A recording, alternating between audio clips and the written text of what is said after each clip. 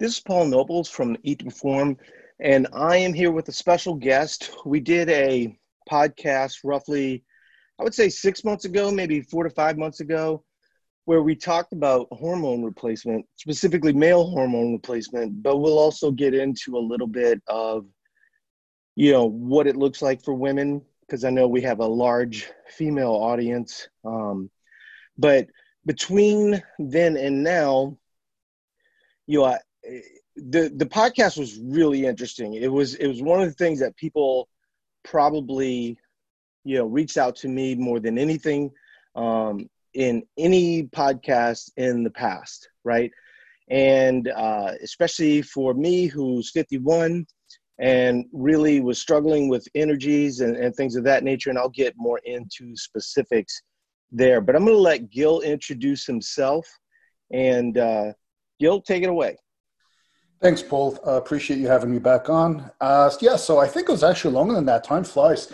I think it was sometime, I want to say around like maybe September of last year when we first did that, the previous episode. So my specialty has essentially been in fitness, nutrition, body recomposition.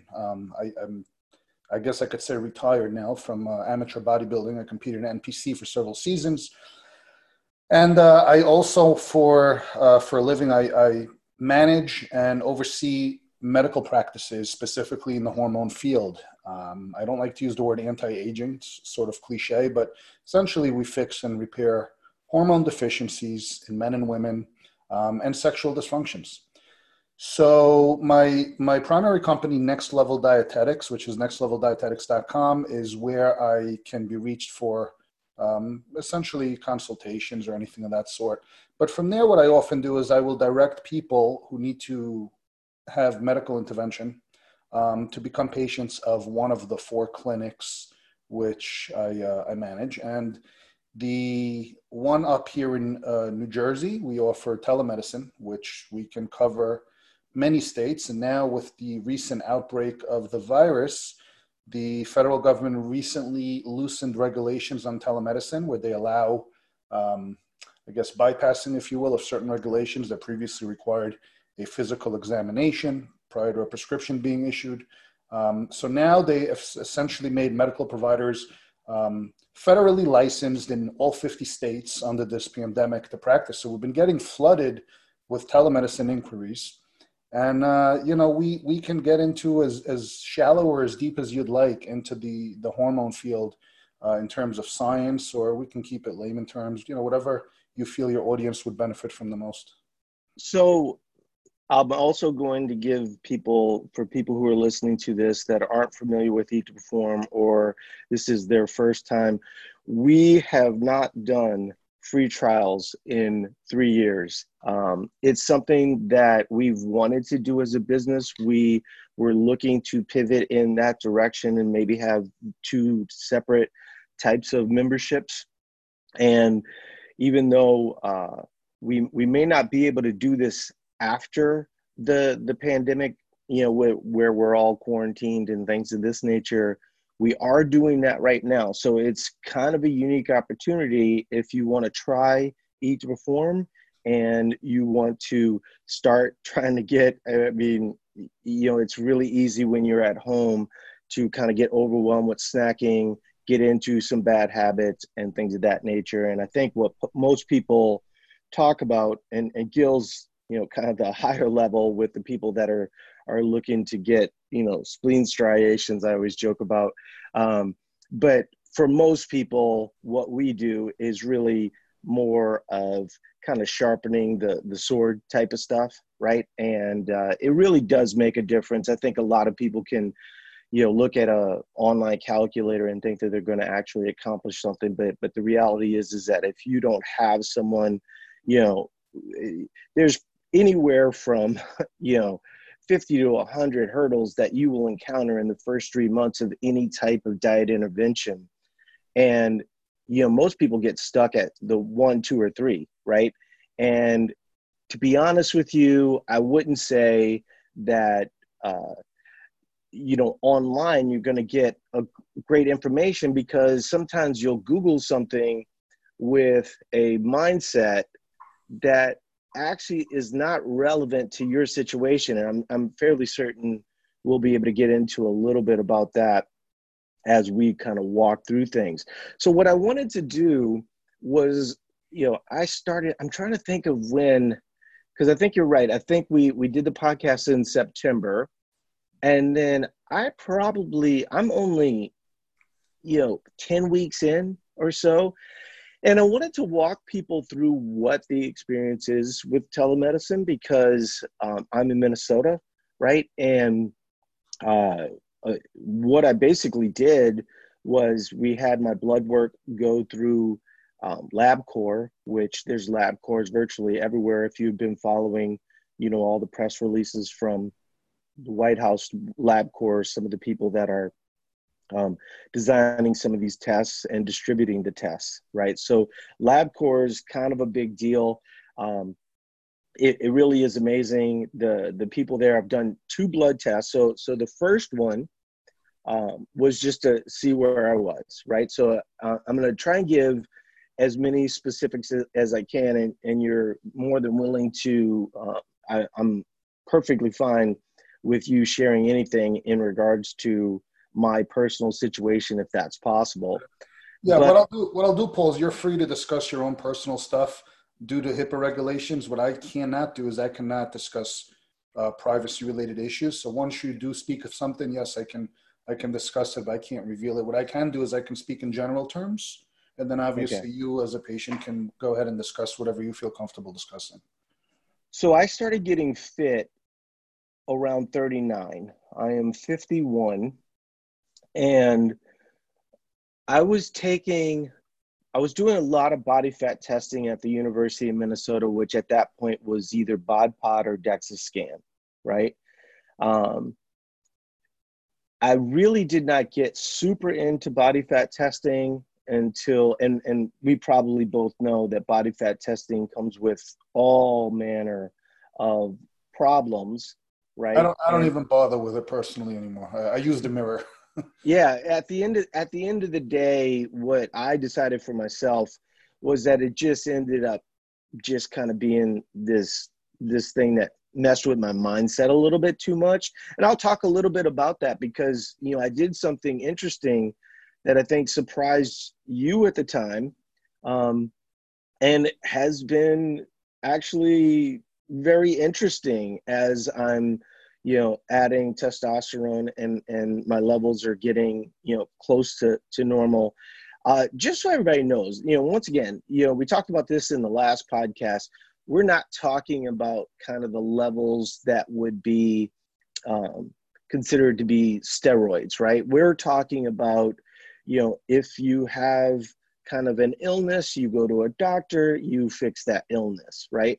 So when I was 39, I did get tested for testosterone. My free was right at 10. My total was right at 450. That is pretty low, right? I just want to clarify. Units are very important. Oftentimes, we get guys. I moderate a couple of forums online, specifically on social media, where guys come in for advice and whatnot. And every day we see this. Guys come in and they throw numbers around, and they fail to mention units. There are different labs, and they're in the different countries and different units of measure. And without units of measure, you're really comparing apples and oranges. So it's important to note that the numbers you just stated are measured in nanograms per deciliter. So I just want to notate that because some guys will get tested and they try to compare numbers. Sometimes it's picograms per milliliter, or it's a lot of different units that are used. Nanograms per deciliter is the most commonly used in the U.S., but not always. But the 2 numbers you just mentioned are nanograms per deciliter, so it's important to notate that. So when I was 39, I estimated my body fat was close to 45%, right? So I was morbidly obese. I was 255. A lot of the times people ask me, well, I'm estimating 255, right? At 235 would have been the last time that I ever weighed myself because I just didn't even want to know at a certain point, right? So it was just got to be that bad. As I started so the first time that I body fat tested, was actually when I got down to 187, I believe it was. And I body fat tested, I can't remember exactly what it was, but I think it was 32%. So what essentially was happening, right? So I lost all this weight. And I mean, I'm just gonna tell you straight up, right? Because for those that don't see Gil, you might see this video, maybe not. I'm not really sure, but most people are gonna listen to this on the podcast. Gil's this bearded guy with like big biceps, right? And here I am gonna explain how I cried the first time I saw my body fat test because, essentially I had lost 70 pounds, and even though I was down body fat percentage, people are unrealistic about what that actually means, right? And so when I looked at it, I certainly looked healthier than I was previously, but it was very hard to reconcile that I was really only down from kind of this estimation of mid 40th percentile to what is ultimately low 30s, right? And so there's no way the tests are wrong. So 1 week later, I go back. Turns out the test was right. Right, it was basically just a little bit of a difference one way or the other. So my testosterone is low. Right, my total testosterone is also low. So I knew at that time that I was low. Right, certainly not.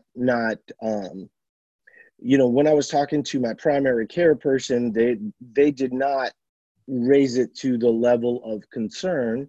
And as I became more accustomed to, how these numbers work, the just energy levels, all the things that you end up doing, they end up having an effect of, how you can build muscle, your energy levels to work out, right? Because when you're talking about being morbidly obese, as an example,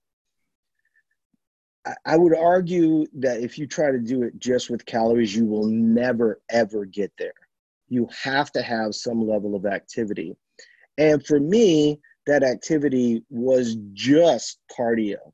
Now, the problem that I ran into in that scenario, as you might be able to imagine, because even if you just did like some basic, monkey with an abacus math, I blew through a ton of muscle as I was coming down, right? And I did not have a familiarity with resistance training and things of this nature. I was also, I was in a motorcycle accident, right? So there was a few times where I lost some muscle along the way, right? So the only reason I'm bringing that up is because for 12 years, I've known that. So when I was tested through you guys, I tested at 12.7, and then my total was 350, right? So if you look at it, free went up a little bit and total went down a little bit. And so if we just kind of bridge the gap and go, okay, from when I was 10 to when I was 12.7, you're still low really that whole time, right? And so part of the equation of getting lean is building lean mass, right? And then potentially getting rid of body fat. The problem that you run into when you can't hold on to your lean mass is that you're putting too much emphasis and stress on the body fat percentage part. The interesting thing is because my body was really not familiar with any level of resistance training or anything like that. Once I started to do that, I did see, so I got to this point basically after about a year. I got to about 21%, right? And I probably tested once a month at the University of Minnesota. It's interesting because at the University of Minnesota, I don't know how familiar you are with Ancel Keys or the Minnesota Starvation Experiment, but It literally forms the future of dieting at the University of Minnesota. So where I'm getting tested is this guy that essentially kind of started the calories in, calories out type of model, right? You could make the argument that other people had, one way or the other, but there's no question that that was a big part. And what was interesting about the Minnesota starvation experiment, you had these farmer guys, right? They're Minnesotan, Wisconsin, whatever. And what they were really trying to figure out was post-war, when all of these people, mostly Jews, were being starved, how could they get people back to optimal health? So they had to starve these farmers and then potentially bring things back. And what was so interesting is the part that is very common in the bodybuilding world, very common in the Eat to Perform world, not very common in just your average online calculator. So I don't know if you're aware of this data, but the men were starting at a baseline, I believe it was 3,800 calories, right? So the baseline of these fit farmer guys was at 3,800 calories, and they set that for, I believe it was something like 3 months, right? And then the starvation calories, where these guys lost all this weight and all this muscle, was only like 1,900 calories, right? It's very common for people to be at 1,900 calories these days, right? And so, getting back to me and my situation, knowing that I was basically low the good majority of the time. So I was 21. Then once I started to lift weights, my body started changing dramatically. I mean, we know that as newbie gains, right? And within the first 6 months, I'd put on 15 pounds of muscle, and I wasn't even really doing it optimally, right? Now, my trainer was an Army Ranger, right? We had Navy SEALs coming through our gym all the time. And so it was very common for us. We were really a strength-focused gym, even though there was, CrossFit as well.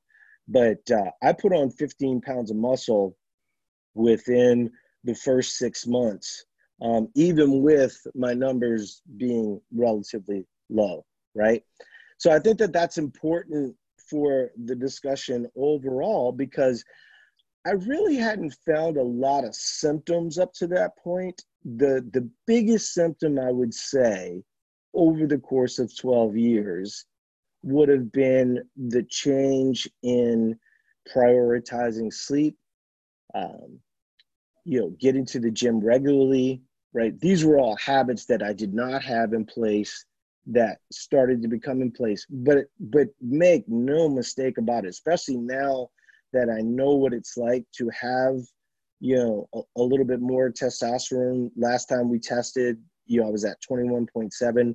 So essentially a bump of 8. What I want people to understand, and maybe you can talk a little bit about this, is that what you guys don't do is what a lot of these people that are doing these mega doses, which is technically like the steroid type of view, without really a lot of understanding. You can move the needle, right, really small. And I would say that the biggest change, and I've talked to Gil about this, the biggest change for me has been kind of patching up my sleep, right? So my sleep has gotten drastically better as a result. I will say the one thing that when I first talked to him, I said that I was not going to do fat loss, because what I didn't want to do was, I remembered the newbie game, right? I remembered when, I just started weightlifting. And so my thought process was, if I'm going to start adding testosterone, I know how to lose fat, right? That's the part that I think people don't understand, is that when you are working with a surplus, when you are eating and building, right? This is the part of bodybuilding where it just becomes like this just amazingly diet focused thing. And we could talk about that towards the end. But everyone's playing with these really small windows. And what I'm saying is that I wasn't going to start testosterone and then not, lift more weight and not run further and things of this nature, because I know that once I want to pull things back, I wanted to feel what it was like to have it at the best. And I think part of the sleep was the fact that, I was working out probably more and better. To this thought process that all of a sudden, I'm going from like squatting 275 for sets to 415. That's not how this is going down, folks. Right. I was really hoping that a lot of my little nagging injuries would start to go away, and they have to a certain extent. But at the end of the day, I'm still a 51-year-old man who got into fitness at 39, right? So, this idea that there was going to be like these miracles and now all of a sudden I'm super jacked. I will tell you this, I've moved, especially with the coronavirus and having to do stuff at home. I'm doing a lot of resistance band work, right? So, pump style training is not something I typically enjoy. One of the things that's nice about the resistance band is they work in like 5-minute sets, right? I think there's, even in the case of CrossFit, there's way too many people that don't do like slow work, right? And you really can't build and hold on to muscle if you're really always in like these cardio zones, even though HIIT is aerobic exercise.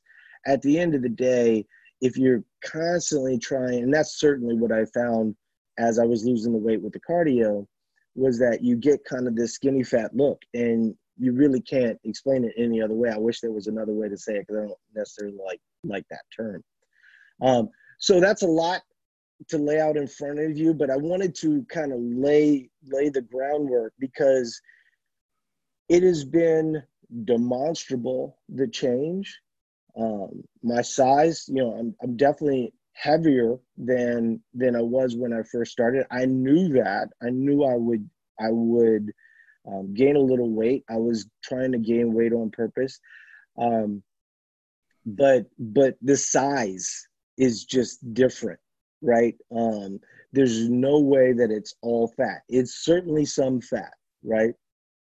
But why don't you kind of try and take a little bit of what I said there and then give your thoughts.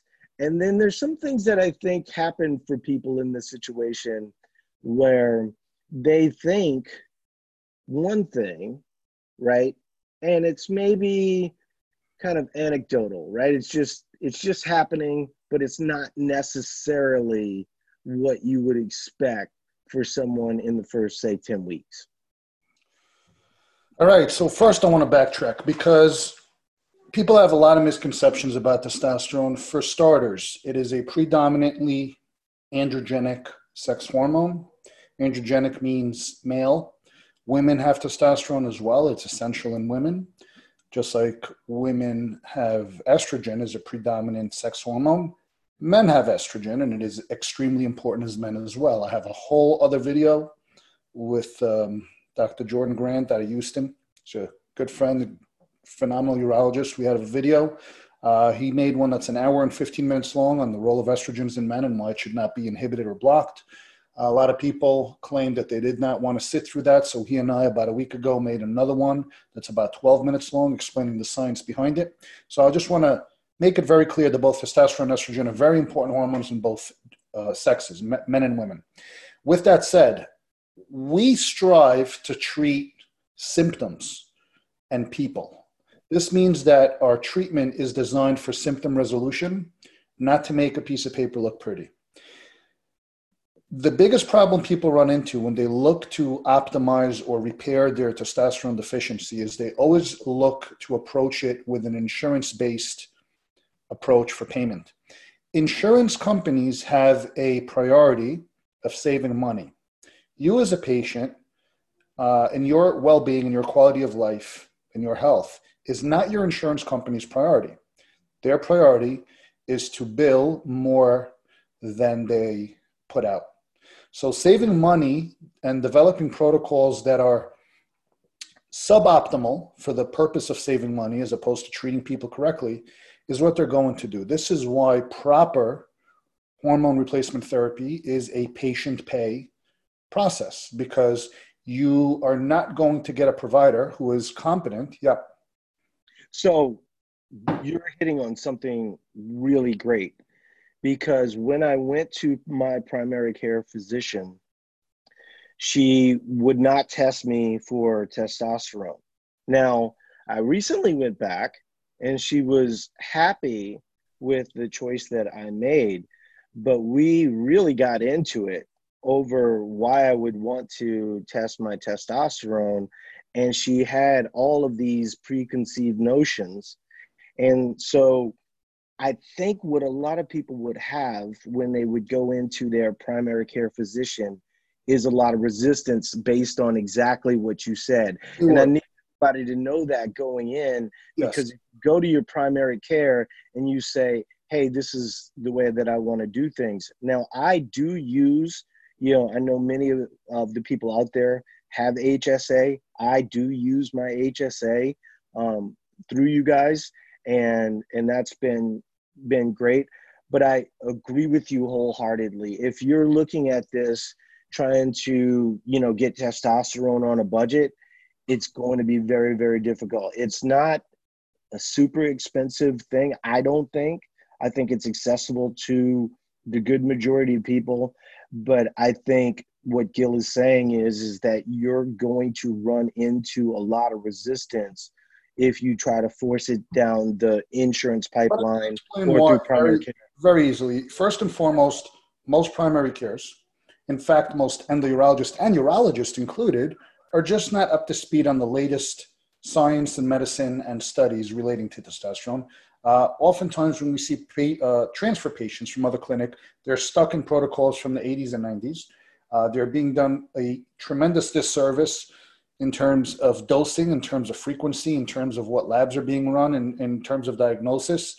And we believe in a patient-centric way of treatment, and this involves patient education.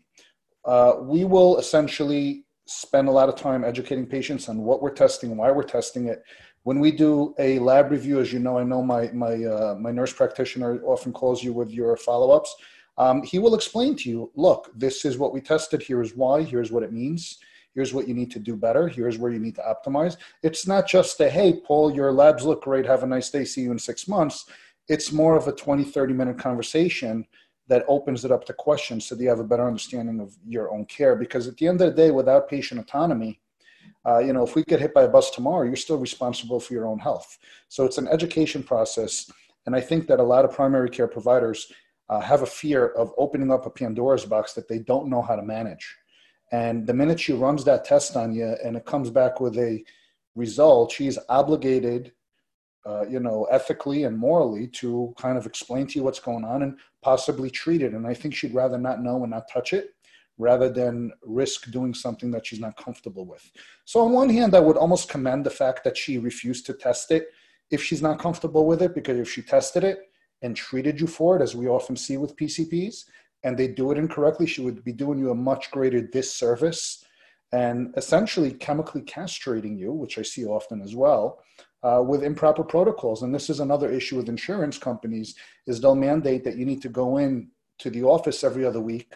And that is the absolute worst thing you can do. Once every other week protocol on cypionate, if anyone understands pharmacodynamics, which discusses the half-lives of medication, this medication is excreted every 7 days by a margin of 50%. So going in every 2 weeks is literally chemical castration. It is terrible. And this is how 90% of the providers in this country practice this form of therapy. And it is completely wrong. We teach at home, self-care by patients with supervision and guidance.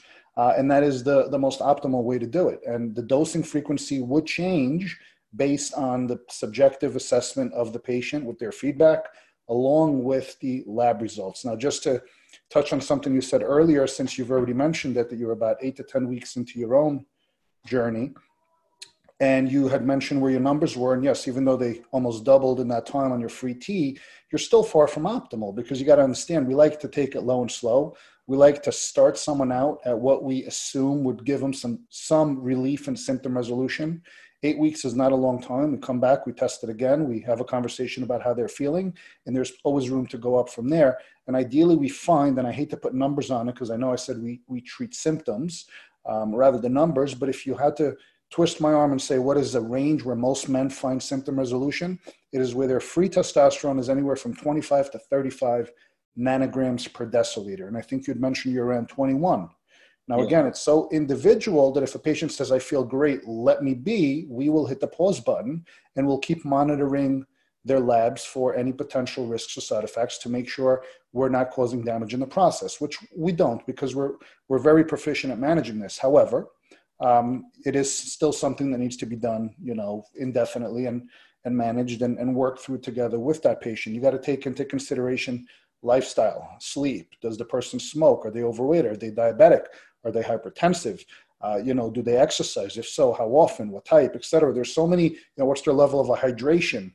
What supplements and vitamins did they take? There's so many things that could be synergistic or contraindicated to their therapy that this is a conversation that has to be an ongoing relationship. And if it's done correctly, it could be a godsend. And if it's done incorrectly, it could be, your worst nightmare. So it's extremely important that you have a provider who's not only competent, but actually extremely proficient in knowing how to manage this correctly. And I have spent years educating providers on just how to do that. That's essentially how I got involved in my existing clinics now, is by starting out with provider education for the group, who then asked me to join them. But at the end of the day, it's sad to say, but it's far and few in this country and around the world too. I mean, we get a lot of, through Next Level Dietetics, I get a lot of international consults. We can't prescribe medication overseas, but we get a lot of consultation requests from men and women overseas in Europe, Canada, Mexico even. Had someone from Asia call last week, and they want oversight and management on their therapy while they're being under the care of another clinic or physician.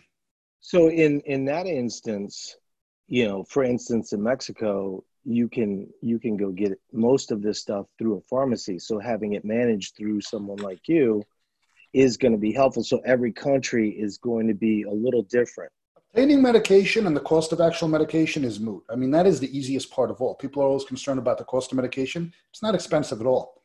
I know, at least with us, I mean, a majority of what you're spending, which, as you said earlier, is very, it's not a luxury product. It's more of a necessity. And we have patients from all walks of life, blue collar, et cetera, extremely affordable. But at the end of the day, a majority of what is being spent outside of medication and lab work is for provider management and oversight. Okay, so that we can pay our staff, so that we can pay to keep the lights on and continue to be there for patients who need the support. So, guys are always concerned with, well, I can buy testosterone for X or for Y. Yeah, that's you're going to spend $200-$300 a year on your medication. That's nothing.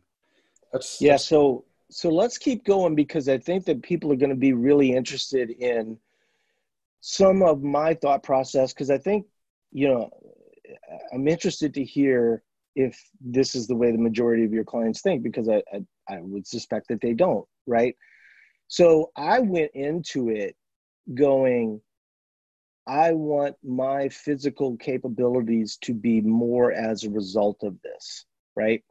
So one of the things that people, you see a lot of people talking about this, and once again, look, if you want to be 160 pounds, go ahead and be 160 pounds.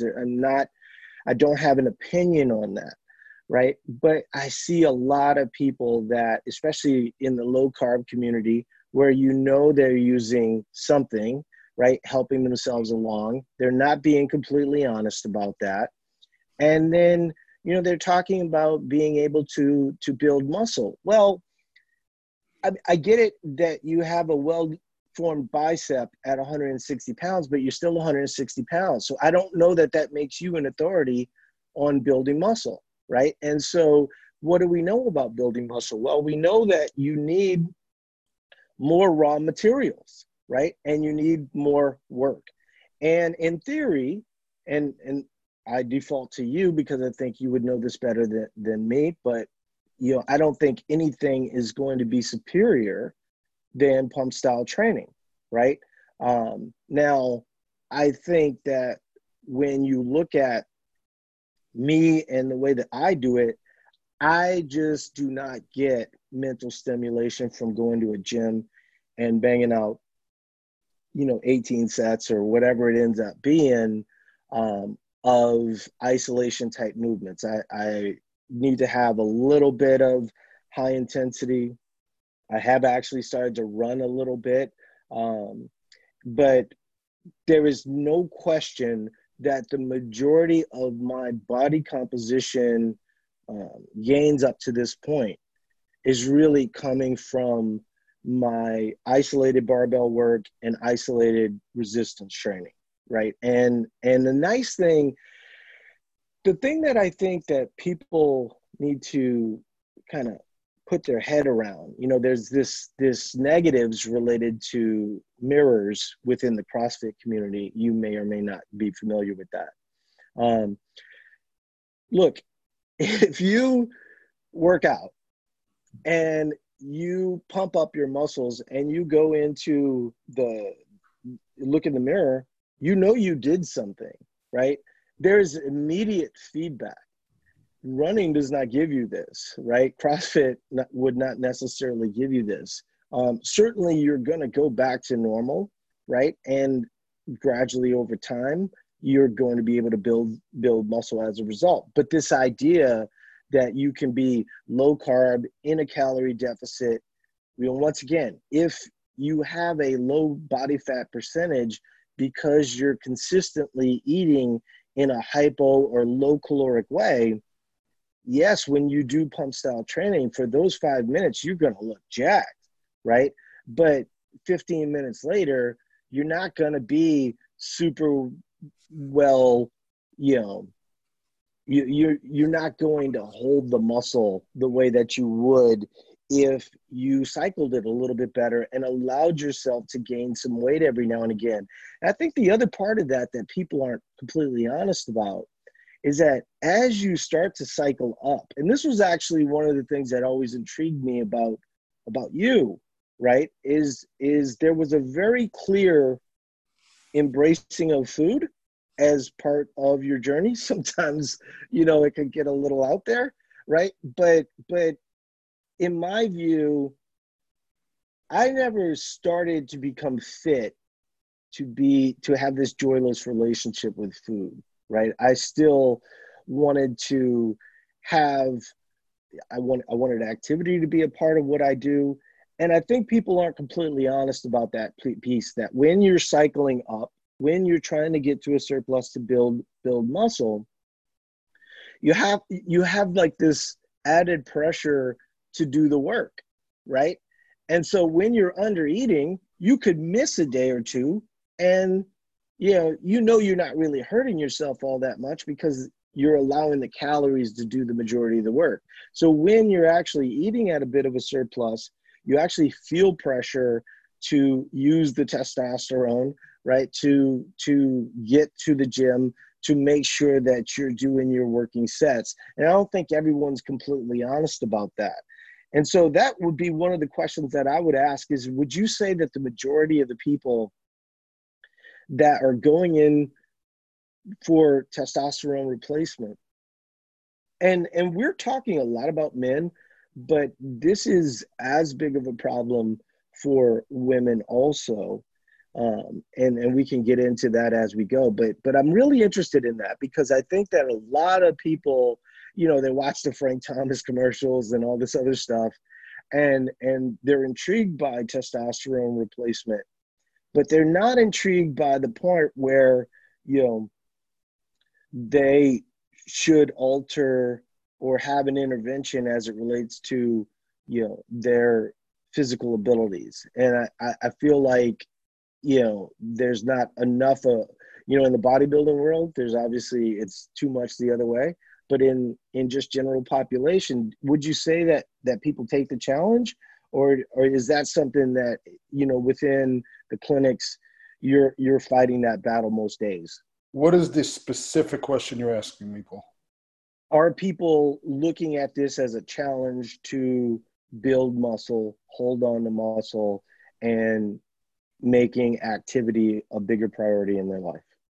No, a vast, vast majority of patients that come in, their body physique and muscle is far from their priority. Now, I'm not going to say that all men don't want to look better, but that is far from their issue. Now, if people came in when this began to be a problem, which is when most guys begin andropause in their mid-30s, and then started to monitor symptoms combined with lab results over time, and actually began proper therapy, and I emphasize the word proper, earlier on, sure, they can maintain their youth, vitality, muscle mass, etc., and have an easier and better time doing it as they age. The problem I see is that a lot of the guys are coming in their 50s and 60s when they're 20 to 30 years into this andropause process. And at that point, it's an uphill battle. Their priorities are getting back their sexual function, which has been diminished or completely lost, getting back the ability to have cognition and concentration and memory, which has been inhibited or completely lost, their ability to stay awake past 4 p.m., their ability to not have joint pain. Okay, these are people that are coming in very sick, very symptomatic. Type 2 diabetics as a result of metabolic diseases and cardiovascular disease and all these other slew of medical issues as a result of neglect over 15 to 20 years. That is a vast majority of the patients that we see. To say that most of them come in with a performance or aesthetic goal would be less than 5%. Now, coming from the bodybuilding world, it would sound like 80% of the people out there using or seeking testosterone would be just that. But in the real world, it's quite the opposite. The problem is that it's the abusive doses, and I don't say the word abuse negatively, although it's obviously not a positive word. I say the word abuse for its textbook definition, and that is utilizing a compound at far greater doses or against its intended purpose. And that is what abuse is. You can abuse anything, but people abuse hormones, and they abuse them for a goal, which is aesthetic. I'm not here to judge. Like I said, I'm a former bodybuilder, but I am here to tell you that that message sends a loud and clear stigma to the public, and then the media amplifies it further, that all hormones are bad and that all hormones are abused by all people. And that is where that notion comes from, that guys walking in seeking testosterone therapy or inquiring are essentially just meatheads looking for big biceps. And that could not be further from the truth. We have grandfathers and grandmothers and, people who don't even know how to spell the word testosterone on therapy, improving their life, improving their mobility, improving their independence, and staving off aging-related diseases like Alzheimer's, dementia, metabolic syndromes, diabetes, etc., and being independent a lot longer and keeping themselves out of nursing homes. So this is actually the reason why I bring it up, right? Because, my true fitness life started when I started working out at a CrossFit gym. And like I said, it was so funny because our CrossFit gym was so divorced from CrossFit HQ at that point that they barely even knew what was going on at that time. Now, the gym nowadays is a little bit closer in line, but back then, no one knew that CrossFit was going to become what it became. It was basically just an Army Ranger, right, training his friends. And then, I show up as the least fit person that he's probably ever seen, right? My initial picture is ridiculous, right? And I had lost, when I showed up at CrossFit, I was 162, right? I had already lost 100 pounds at that point. And I just looked like this emaciated, kind of person at that point. Now, is it incorrect to say that, and the reason why I'm bringing up CrossFit is because I feel like there's a lot of us that are in our 50s and maybe feel that it's taboo to get testosterone replacement because there's kind of this negative, right? Like if you are trying to compete at the CrossFit Games, they're going to test you. And that the interesting part about the testing that most people don't know. Oh, let me ask you a question. Yeah, go ahead. What percentage of the population or of your listeners are professional athletes that get tested and get paid to compete in sport? I mean, let's be realistic here. Is that really people's concern about, hey, I'm going to the CrossFit Games and I'm going to get popped for using medically prescribed replacement therapy? I don't believe that is. No. And that's not what I'm saying. What I'm saying is that because of the testing at CrossFit, there's this purity example. There's this, it really kind of goes back to a little bit of what I was saying with food, right? Clean eating and all of these types of things. Even though, you might not compete in the CrossFit Games, I'm actually making the argument that thought process of doing it the right way, I'm just going to tell you right now, most people do not know what I'm about to tell you, and I think you'll be able to give some clarity on the situation. Most people doing what I'm doing right now would not test positive at the CrossFit Games, right? Let me stop you there. That's incorrect. When you say positive, you're talking as if you're taking a drug. Hormones are not drugs. They do. Right. I can run your labs right now and determine that, yes, you're taking exogenous testosterone. Okay, I would test your gonadotropins and notice that your pituitary gland is suppressed and you're running exogenous testosterone. Absolutely. Guys on TRT would most certainly, with any level of competency, a $2.50 lab test would tell me that you're taking testosterone. Well, okay, but so I'm happy to be wrong on that one. But I'm just telling you that I know of CrossFit Games athletes that I've worked with that are on TRT, right? Oh, I work with many professional athletes in all sports, football, basketball, bodybuilding, CrossFitters who are on far more than TRT and are not doing so with a prescription, and they're being coached privately and quietly, and that is their prerogative. But are they cheating their sport? Yeah, they are. But it is rampant and it is common ground. I feel like what I'm trying to point out is this middle ground where if you had a cold or if you had, a virus and there was an antibiotic that you could take that would make you better, right? Because what you're saying is that the majority of the people come to you degraded in a way that most CrossFit people would not be, right? They're prioritizing their physical body. And what I'm saying is a little bit of the approach. There's all this negatives related to clean eating and doing things the right way. And there's this nuance that needs to be introduced to aging in general, right? And so when I make the argument for, as a person who came to fitness at 39 and now I'm 51, and wanting to see what normal ever even fucking looked like. I had no idea, right, of what it would look like.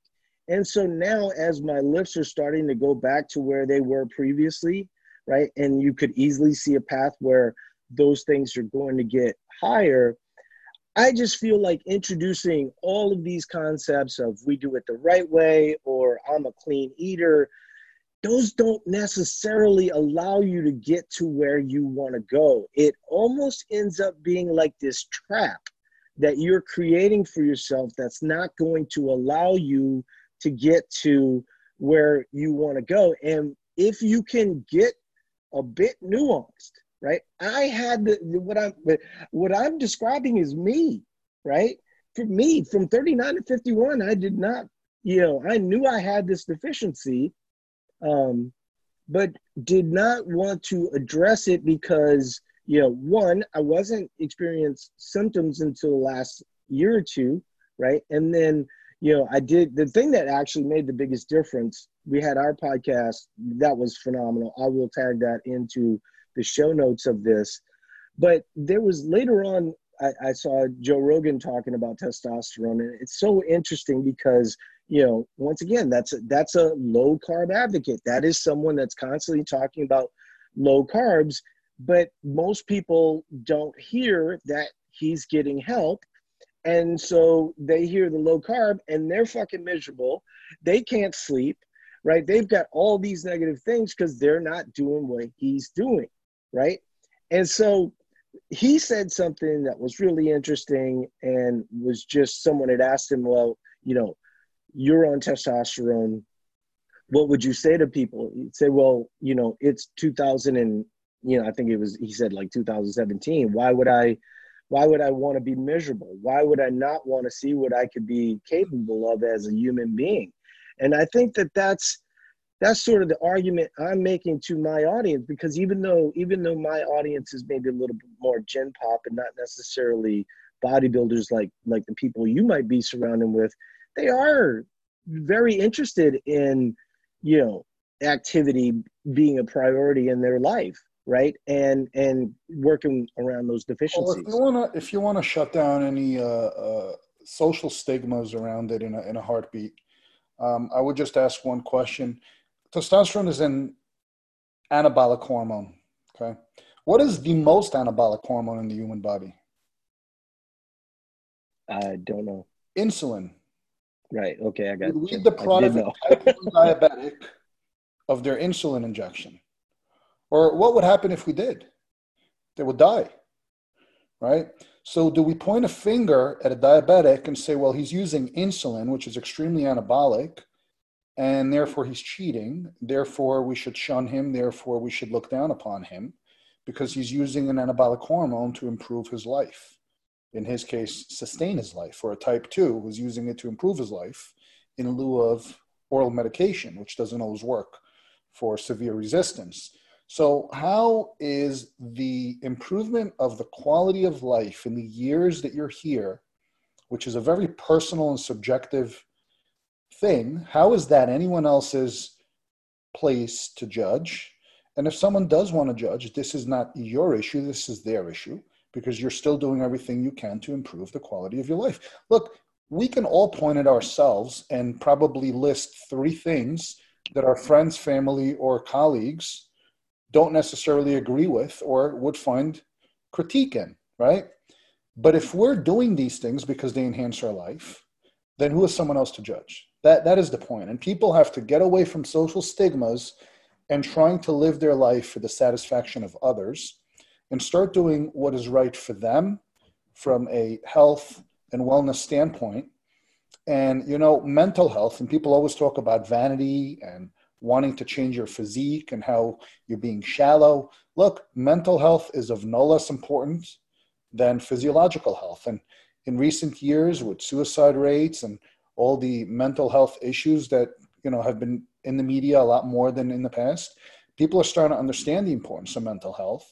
And they're starting to understand how you're not truly healthy if you're not truly happy, just because your labs look good, right? We can check your blood and say you look great. You could still be a miserable person. And that, to me, is an unhealthy person. So if you happen to be more of a vanity type of a person due to whether it be insecurities, whether it be body dysmorphia, whether it be anything else, you need to look in the mirror and smile and be happy with what you see and who you are. And again, if that is important to you, you cannot let others judge you and tell you that you're a shallow or vain person and you don't deserve to be happy just because you happen to want to look a certain way. We don't make fun of women for wearing makeup and call them shallow and vain, right? Why is it okay for a woman to go out and get surgical implants or surgical modifications or Botox or facelifts or any of that stuff? And I'm not saying it isn't, but why is that socially acceptable? But when a man wants to look better, have a trimmer waist and bigger muscles, which is the equivalent in fact, I'll even argue that it's different because you can't buy a physique as a man. You actually have to spend years earning it in the gym and in the nutrition field. Okay, but why is optimizing your hormones to give yourself a better environment that's more conducive to hitting your goals, which still require hard work? I can't go give a plastic surgeon 10 grand and walk out with big biceps that are actual muscle tissue, right? I have to earn them for years. Right. Why is that a bad thing? Why does that make you a meathead? Why does that make you a negative person? But yet your wife can put on lipstick in the morning for the sake of vanity and enhancement, and everyone says, wow, you look great, or bleach her hair, and wow, you look great. Again, this is individual quality of life issues. These are your own, they're not anyone else's. So I just Yeah, want and I think what you're I want to piggyback because I really want to hit this point home is that if you're 55 years old and you're going to the CrossFit gym that you have or a regular gym or whatever, and you're essentially eating the equivalent of 1,100 calories as a male. I mean, we just hear these just extremely low levels. When you look at somebody say, well, the only thing that's ever worked for me is low carb, and then you're having a conversation with them and they're heavier than they would like to be, and maybe their diet's really not on point and things of this nature. One thing that I want to make really super clear, whether it's Gil or whether what we do, is that when you get to the lower levels, right? See, one of the things that people don't understand as it relates to online calculators or all these things that you want to do because it's all cheaper and things of this nature, at the end of the day, what is cheaper? Having more knowledge long term, or being kind of baffled and being told what to do and never quite getting to where you want to go, right? And I would argue that what you're doing through your clinic actually allows people to reach their goals a little bit better, right? That they're addressing deficiencies that they might not even understand that they have. When I walked in with my lab work, the one thing that made my primary care physician smile was the fact that I was walking in with an understanding of what was going on, right? And so when you look at, any kind of tiered dieting plan, right? So the way that most people do it is they just go as low as possible, as quickly as possible, and then they quit by the 5th day because they're miserable, they're not sleeping or whatever, and maybe they make it 2 to 3 weeks or whatever, but at the end of the day, most people fail because they don't do things, the way that we do it, and I'm sure this is the way that you do it as well, is you're going to tier things down. Now, in the case of Gil, who's working with really super high level people that are trying to get on stage and things of this nature, most people are just not aware of how aggressive needs to be in that scenario, right? People just think to themselves, it's just not as important to the majority of people, to see veins in their lower abs, right? So they're willing to go to this extreme sacrifice. And then the other part that even I would argue bodybuilders struggle with, because it just becomes this thing where they're dieting all the time. And certainly, I'd be interested to hear why you changed away from kind of moving to where it's more of a hobby. And I suspect it's because, the rigidity of it all, right? And constantly being on this, treadmill of having to go lower, right? You then have to go into a surplus, you have to build muscle, and then you have to cut down. And what I think the majority of people kind of land on in the end is having a certain amount of body fat percentage where they look like they work out, where that people know that they lift, they're healthy, but they can also go to date night without having to worry about it. They're not being super rigid about things. Even in the case of Eat to Perform, we talk about this all the time. I don't track my calories 365 days of the year. In fact, I only count my calories really when I'm in a deficit. The good majority of the time, I'm just eating like a normal human being. I'm not trying to really push the athletic side of things, so my calories aren't 5,000 to 6,000 calories or anything like that. I'm probably eating 3,000 calories a day. It gives me just enough calories so I'm able to do the workouts that, allow me to feel and look healthy, like you said, in the mirror. But I feel like there's this narrative, right, and I think, once again, the best bodybuilders do it the right way. The worst bodybuilders are constantly scared to eat food, and they're eating at this really low level. And then ultimately they have to address a deficiency because they have no insulin, right? Like even in the case of your program, my program, at the lowest, they're all gonna look relatively low carb. That's the criticism I have of low carb. I don't have a problem with low carb as an example. The problem that I have is that if you're constantly staying low, it's extremely difficult to be any level of anabolic. And when we say anabolic, people think bodybuilder. No, anabolic directly relates to quality of life over time. It directly relates to bone density. I'm a science and math guy. Okay, so I don't like social terms. I like actual scientific, evidence-based uh, type stuff. So I mean, anabolic is basically 50% of metabolism. Metabolism is essentially all chemical processes that occur in the body, and all these processes are either anabolic or catabolic. Catabolic means you are taking a molecule, breaking it down into smaller molecules, and anabolic means you're taking molecules and or elements and building them up into larger compounds or molecules. That's it. There are anabolic right. and catabolic processes happening in your body at all times. Right. Cellular respiration, digestion. Digestion is catabolic. Okay, repairing tissue is anabolic. So anabolic simply means you are in a state of building instead of a state of breaking, okay? Lipolysis, which is the reduction of fatty acids, is a catabolic process, converting fat into energy, okay? Protein synthesis, or to synthesize means to form, is a cellular process that builds up protein from amino acids, which are transported out of your cells for the sake of repair of tissues, including muscle fibers. So people need to understand what these terms mean and stop using social terms to define science, understand the scientific definition. Anabolic has nothing to do with steroids, has nothing to do with bodybuilding, has to do with the function of life. It is your metabolism, all right? And the more anabolic you are, the less catabolic you are, the more muscle tissue you will retain in a caloric deficit. So when you're in a negative energy balance for the sake of losing mass, hopefully body fat, you're going to have a much easier time if it is done correctly. Now, just to touch on the whole carb thing, I am not a fan of low carbs. In fact, even when I competed, I would run up to 185 grams of carbs per day up until peak week. Literally, 185 for me is low carb.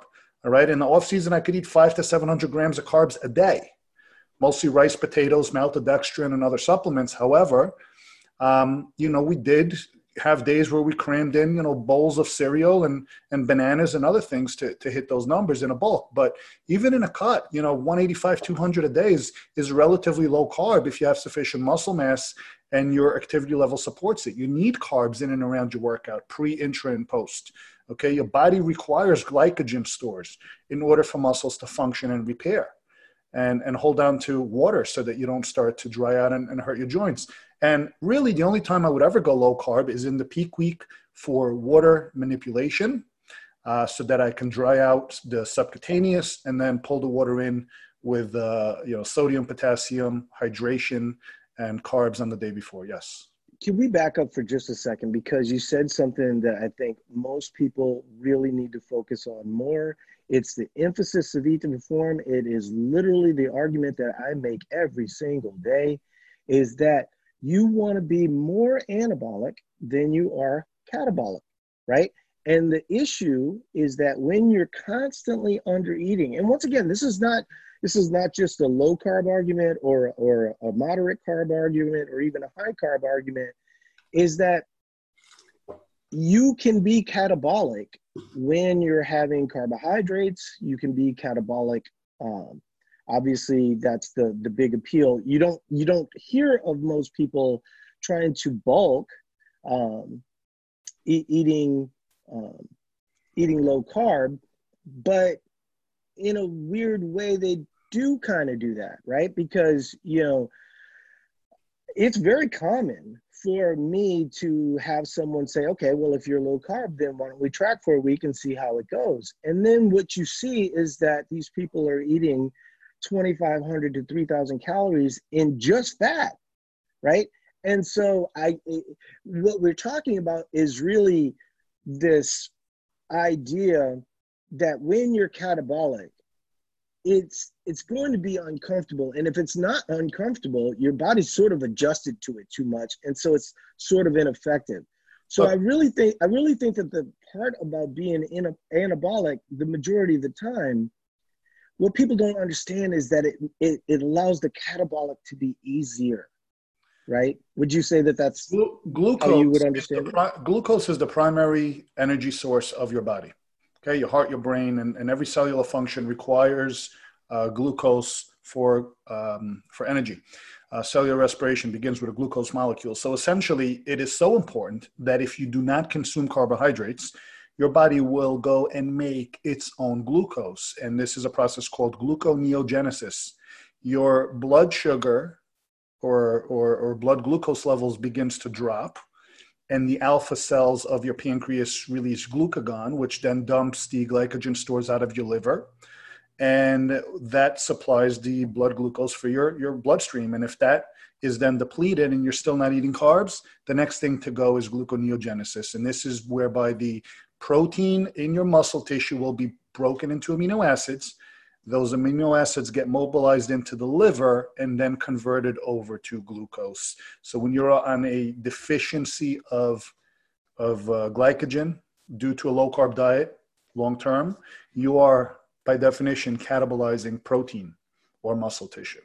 So I am, again, not a fan whatsoever. I mean, we may put guys on what we call a primer diet, 2 to 3 weeks maybe of a keto-based diet. And again, this is only to reverse the effects of insulin resistant in pre-diabetic or type 2 diabetic guys or girls that are looking to drop weight. We're looking to prime their sensitivity.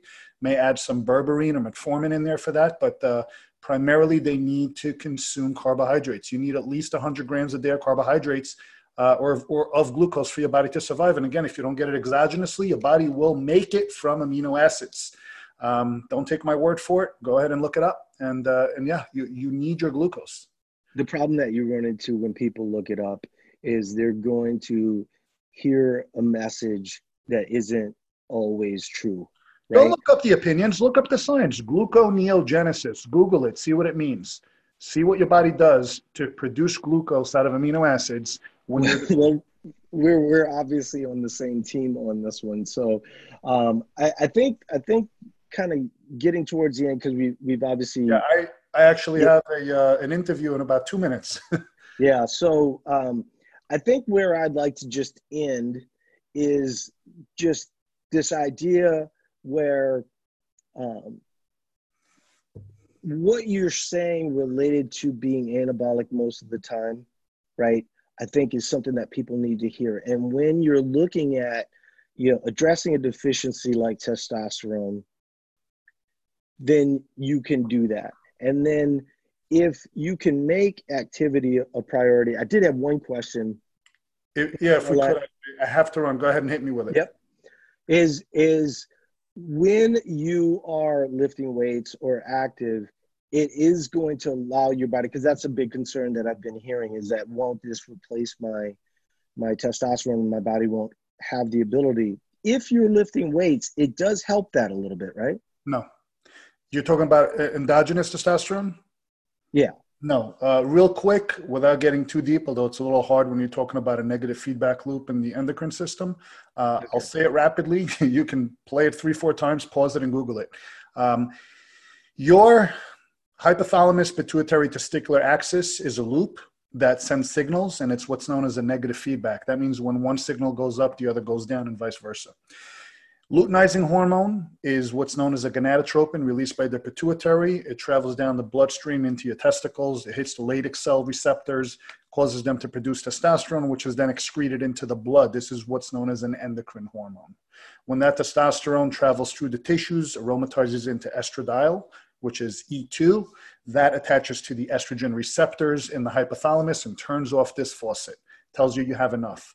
When you take an exogenous form of testosterone in a replacement therapy to fix a deficiency, you have optimal and constant levels of serum in your plasma at all times.